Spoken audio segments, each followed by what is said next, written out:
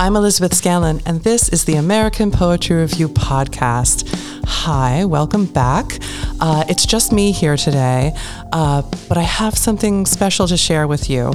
A few weeks ago, on October 20th, we had an event here at the Philadelphia Ethical Society, which, as you know, is the home of the American Poetry Review.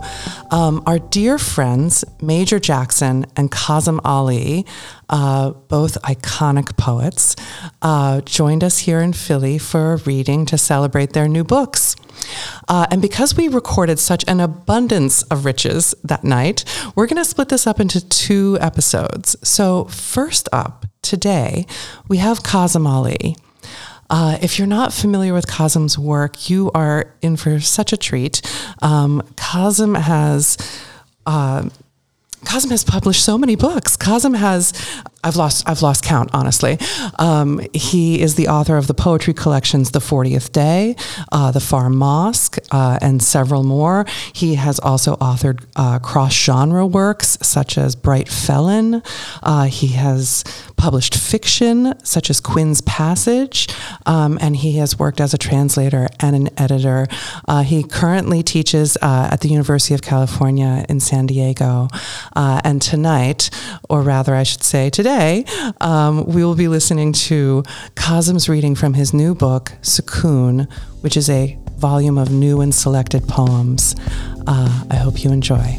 Kazim Ali.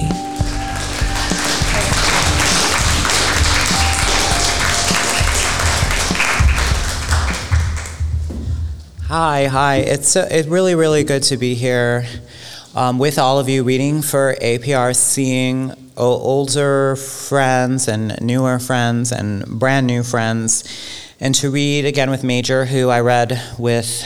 I was telling someone back in the day when we were young pups.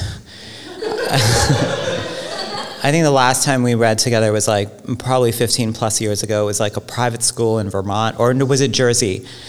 Pitney or Dorset or something, right? Yeah, so it's great to be here with you. And on the occasion of for both of us, the publication of a new and selected poems, which is, it's an odd moment because it's like, are you a has-been, or are you, I am, maybe not you, or are you getting ready for whatever is next, you know? And it's kind of both. It's a look back and it's a look forward in certain ways. And mine is called Sukoon. It's an Arabic word that means calm or serenity, but it's also it is the word for a form of Arabic punctuation.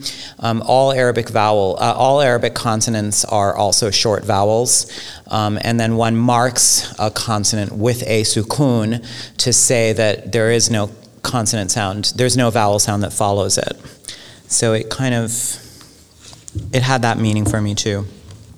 So I'm going to read that poem first, which is the last poem in the book, actually, but it's nice to start at the end. Plus, a book in Arabic would start on this side of the book. So, Sukoon.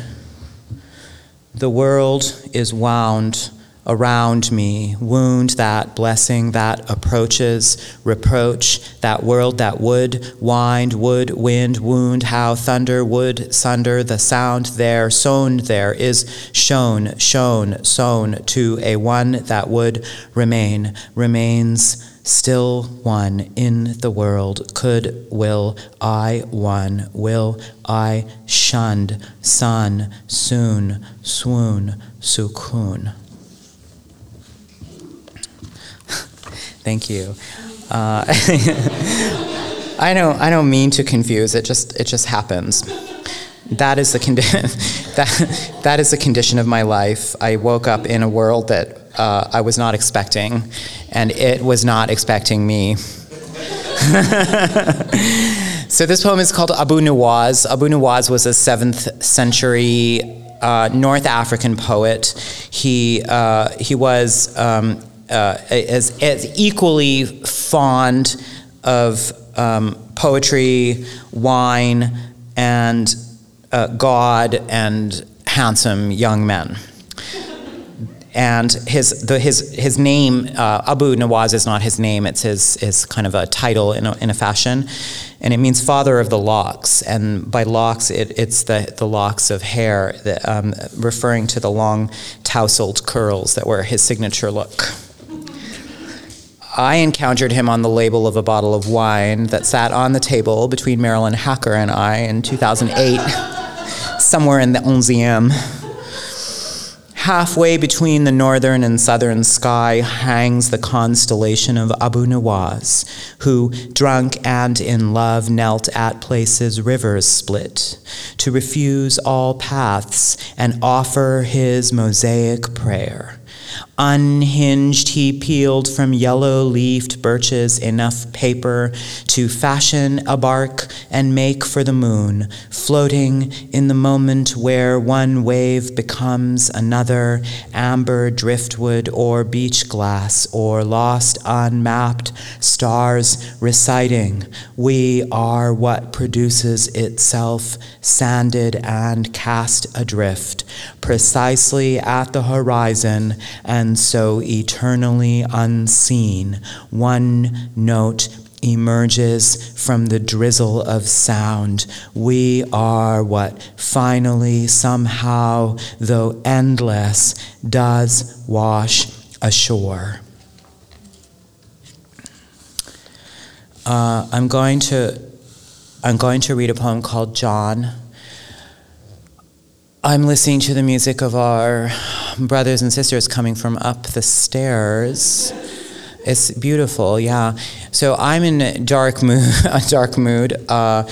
Many of us may be. This war or military operations that are happening around the world is, weighing a lot on my conscience. But I want us to work to prevent those deaths, but also be aware of the loss of all of the people who are living in that area. I don't want us to have a simple response to this. I worked in Palestine for many years.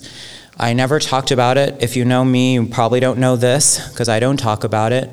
One of the reasons I don't talk about it is because I can't be public about it, because it would have made it harder for me to go there and do the work that I was doing, which was innocuous after all. I was teaching yoga teachers and training yoga teachers in the West Bank, and I did it for 7 years.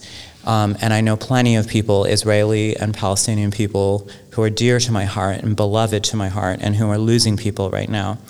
And so peace activists, people who don't believe in the occupation, people who believe in the occupation, all kinds of people do I know and am I concerned about at the moment. So I hope we all keep our eyes on the prize and work to, bring a real peace and peaceful and just resolution for our brothers and sisters. So this poem is called John. I used to live on John Street in Manhattan. God help me. Who was I when I was writing this name? Copper oxidizing to green, air packing itself tight in the seed.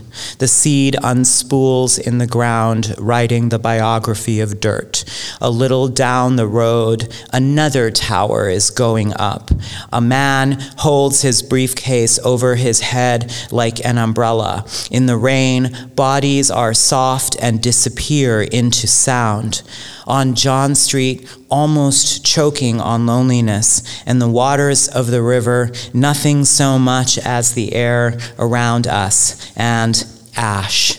What would outlive us drifts sparkling into the October air, and when you ask, who am I, past this storm-tossed vessel, the one you're always bailing out, it is just another way to ignore this constant unraveling, this always reaching for an end when clearly there's no end in sight. I wrote down the reading on the back so I could just flip over here. This poem is called Drone.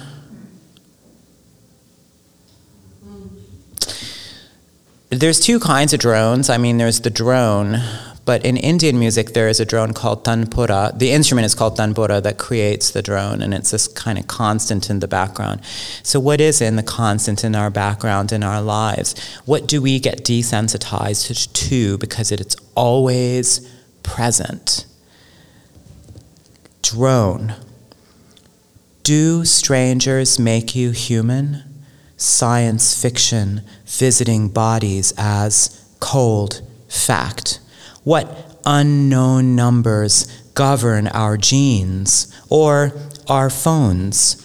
A constant thrum from outer space, snow actually makes a sound in sand as it falls. You are seen from far above. What myth will explain you, unheard and vanished, bodies dismembered to dirt, hardly alive, hardly a person anymore? Who will I be next? And in that life, will you know me?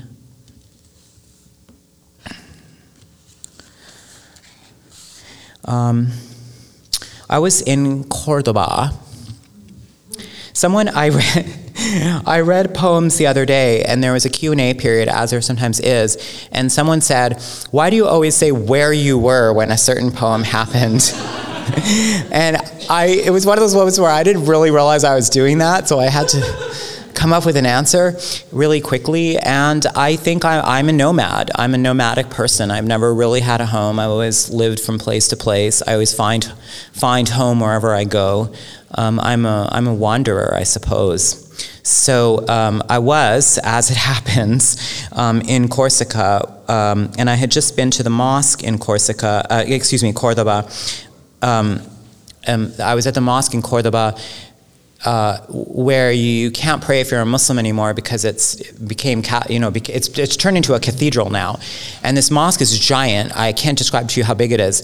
And what the Christian kings did when they took over Cordoba is they built a cathedral inside the mosque. So just picture like Notre Dame inside another building. And it's when you're walking through the mosque and there's all the shadows and the arches, and then you turn this corner and it's like, there's a cathedral inside this mosque. It's a very strange place, but at any rate, this has very little to do with this poem. This is a problem I have. I was in Cordoba in 2008 when I learned of the death of Mahmoud Darwish, the Palestinian poet. So that's what this poem is actually about. Darwish actually was a communist, and so he had solidarity with the other poets who were also communists, including Neruda and Ioannis Ritsos, the Greek poet, and others.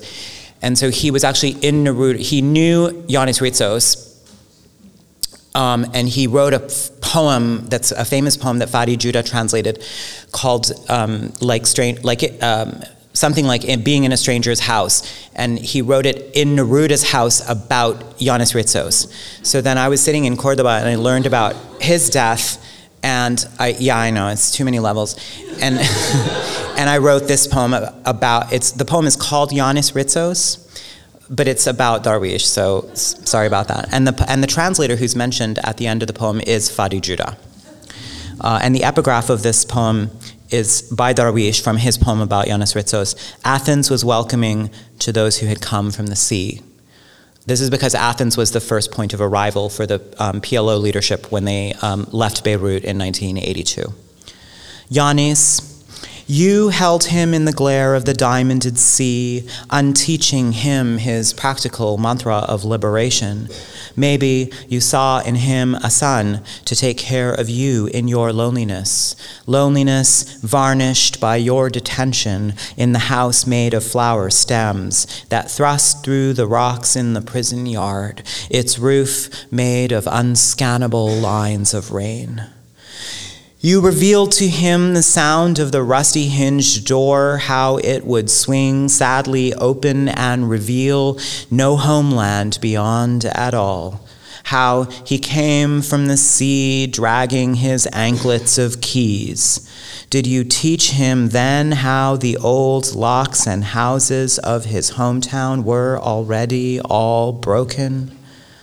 Ioannis, In the end, he rinsed the last of the coast road's dust from his body after a lifetime of pressing his language into lines of poetry and prayer and prestigitation.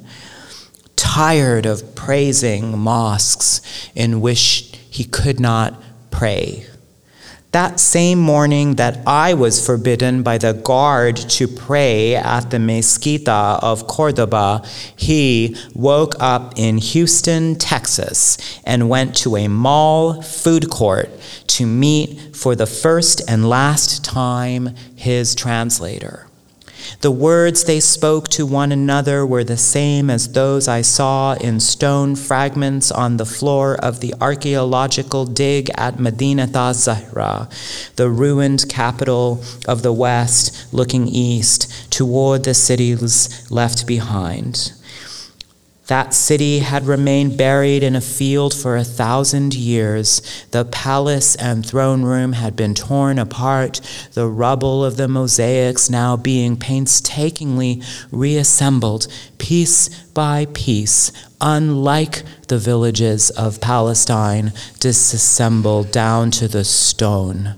Giannis, what did you say to him that blue afternoon when the stone canoe landed and he arrived in another place that would be home and not home?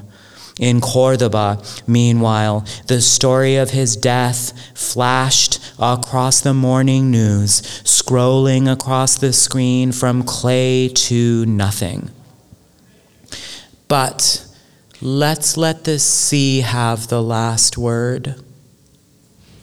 The sea he crossed to come to you, or the sea that sparkled off the coast of Chile when he in Neruda's house remembered you, or the sea that rained lightly down as the poet and his translator huddled together over cheap food court coffee to converse in all places in the world, a shopping mall in Texas, though it could have been Athens or Palestine or Neruda's house, at least as good as any mosque in the world, so long as there was coffee and poetry and the sound of rain.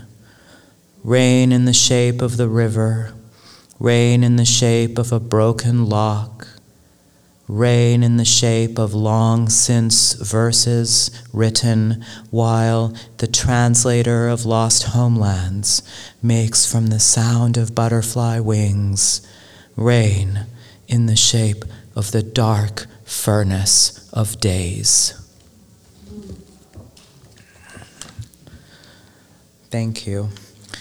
I want to read just a couple more poems to you, and then I'm going to hear from my friend Major. Very excited about this. So these are a couple of different, I'm going to read like a couple of sonnets, too, from this book, The Voice of Shila Chandra, and then I'll read one poem to close that takes place in America, not anywhere else. So these two sonnets are from The Voice of Shila Chandra, and I was kind of interested in the sound of the vowel and against the line, and a note that rose and submerged and rose again. Breaks is constant, was like the river, light on the river, riven that remained a rift, an old rill that sounded, she merged with the vibe, ration of the drum, a hum, a home, womb, and she moaned in the loam, dark earth, come, Sheila, dame, ocean, dome, this poem, Rome to tome, tomb, foam, original fountain that fed my mom, Zum when I was born.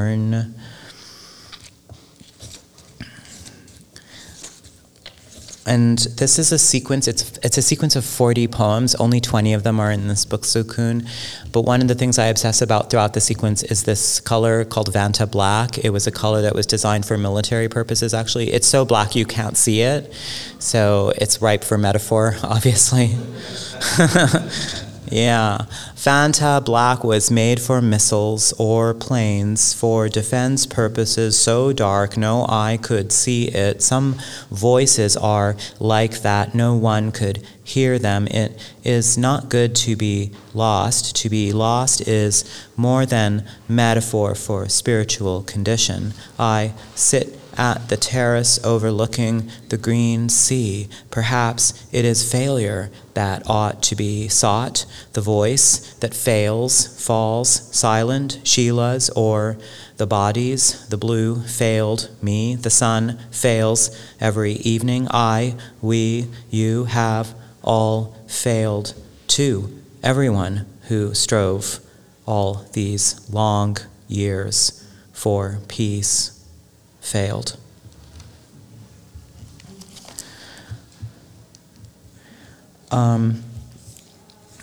Okay, it was a lie. I'm going to read actually 2 more poems, but they're short, so forgive me. I'll end with the new poem that's not in this book, that's quite short, but this is the last poem that I'll read you from this book.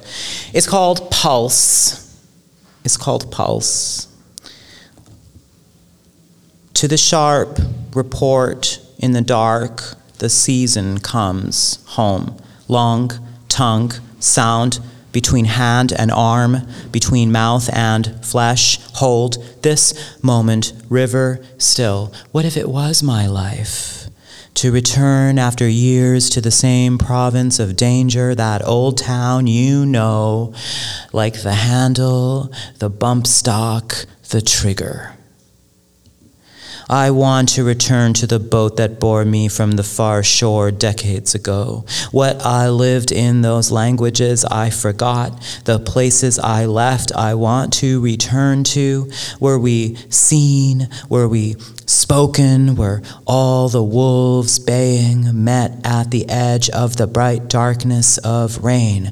Time cannot fulfill its promise to splinter, return, or slow. Vow this wheel, this we will, this wheel we even wean, we in the world would wool the low vow fold, worn low at the hip, to be a solid soldier who soiled his soul for the chance to be the first to aim, first to fire, first to fly.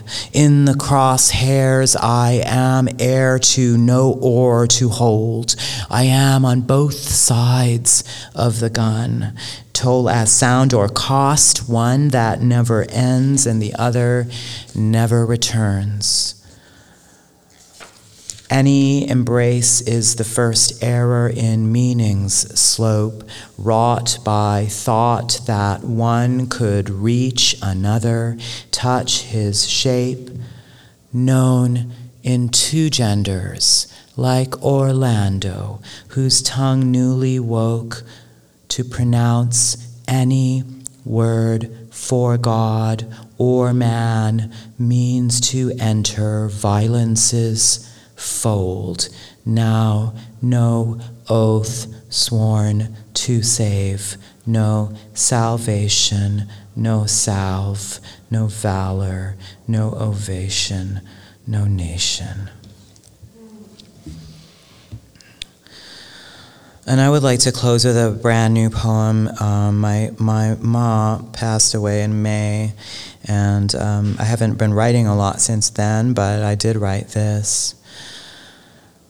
Home flowers grew, who drew me in this shape, my tow rope drawn at dawn, who rose in air, who dispersed in hours.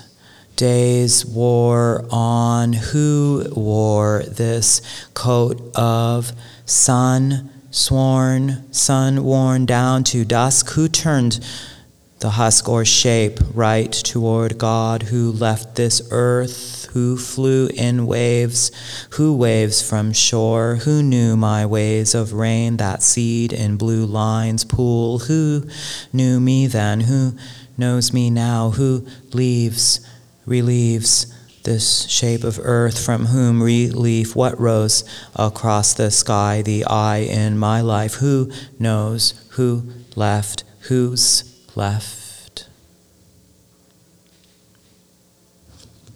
Thank you, my dears.